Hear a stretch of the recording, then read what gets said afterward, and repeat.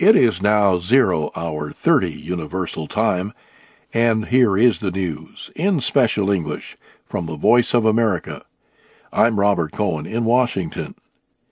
Syrian activists say government security forces fired tear gas at tens of thousands of protesters who had gathered in the city of Homs. The Syrian Observatory for Human Rights says about 70,000 protesters had gathered. At the same time, Arab League observers met with the governor of Homs and then with opposition leaders. The observers are trying to learn if the government is withdrawing its security forces and releasing political prisoners. The leader of the Arab League delegation, Sudanese General Mustafa Dabi, said the meetings in Homs were very good. He said he would return there on Wednesday. Iran's official news agency, or IRNA, reports Iran will close the Strait of Hormuz if the West restricts its oil shipments. Such action would cut off oil exports. More than 30% of the oil carried by ship passes through the Strait of Hormuz. The threat comes as Iran carries out Navy war exercises in the area. IRNA reported that Vice President Mohammad Reza Rahimi said Iran does not want hostilities. The West is considering limiting Iran's oil trade because of its disputed nuclear program. About 80% of Iran's foreign earnings come from oil exports. In Washington, a United States State Department spokesman dismissed the Iranian threat. Pakistan and India say they have agreed to call for an extension of an agreement on reducing the risk of nuclear accidents. They are in their second day of weapons talks in Islamabad. Both countries have nuclear weapons. They are also discussing a proposal to remove weapons from the border of the disputed Kashmir area. Pakistan proposed that both sides remove all heavy weapons within 30 kilometers of the line of control. That is the line that divides Indian and Pakistani-controlled Kashmir. The talks are part of a peace process that halted after the 2008 attacks in Mumbai. India blames terrorists based in Pakistan for those attacks. Lawmakers in India's lower house of parliament have approved a bill to create an agency that will investigate government corruption. The vote came after a heated debate and a strong defense of the measure from Prime Minister Manmohan Singh. Opposition leader Sushma Swaraj said the proposal would not work because the anti-corruption agency would be controlled by the current government. Anti-corruption activist Anna Harare began a 3-day hunger strike in Mumbai Tuesday. He is calling for a stronger law. The 74-year-old activist also threatened a wider civil disobedience campaign starting on Friday. He said activists would go to jail if their demands are not met. Russian Prime Minister Vladimir Putin has rejected calls to repeat Russia's recent parliamentary elections.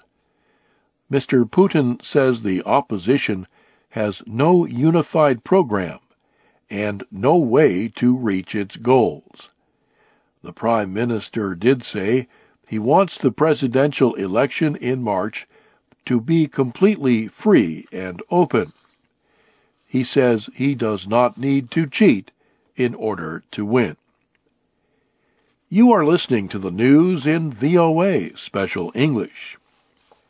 More than 24 military officers have been arrested in Guinea-Bissau in connection with violence Monday in the capital.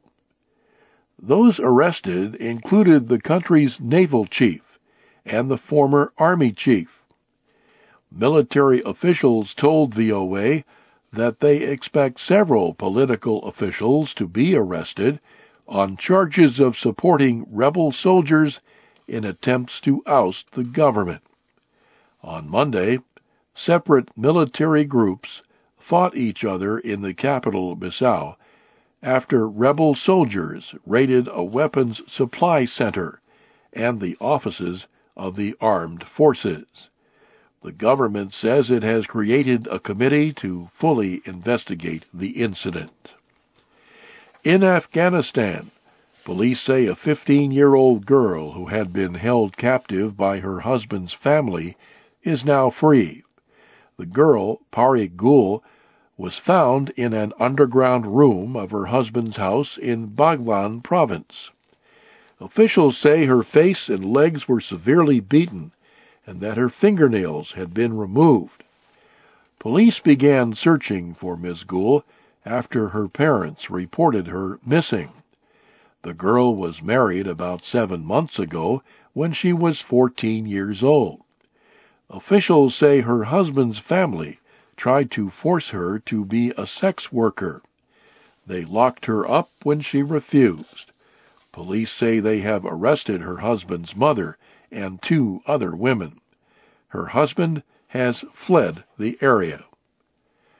Also in Afghanistan, the office of President Hamid Karzai said Tuesday the government would accept restarting peace talks at a Taliban office in the Gulf state of Qatar. The president's office said holding talks in Qatar was acceptable, but Afghans must lead the negotiations. Earlier, Afghan officials said future negotiations with rebels should take place at an official Taliban office inside Afghanistan. The Afghan leaders also said that fighting and violence against the Afghan people must end before negotiations with the Taliban could begin. North Korea has made preparations for the funeral of its former leader. Kim Jong-il's body will be carried through the main streets of Pyongyang in a funeral march Wednesday before his burial. So far, state media have not released details of the planned event, but have said that foreigners cannot attend. Political observers expect the ceremony to be similar to that of Mr. Kim's father, Kim Il-sung, in 1994. Thousands of people passed under a giant picture of Mr. Kim at the Mourning Center outside the capital Tuesday. Many carried white flowers. And hundreds of Cubans have gathered outside the Spanish embassy in Havana to apply for Spanish citizenship. Tuesday was the last day for Cubans with Spanish ancestors to apply under what is called the Law of Grandchildren. The law gives full citizenship to children of Spanish citizens born outside of Spain. It also gives citizenship to anyone whose grandmother or grandfather went into exile after Spain's Civil War in 1939. Spanish officials estimate that as many as 180,000 Cubans will apply, but Cubans must ask permission to leave Cuba. Briefly, here again is the major news of the hour.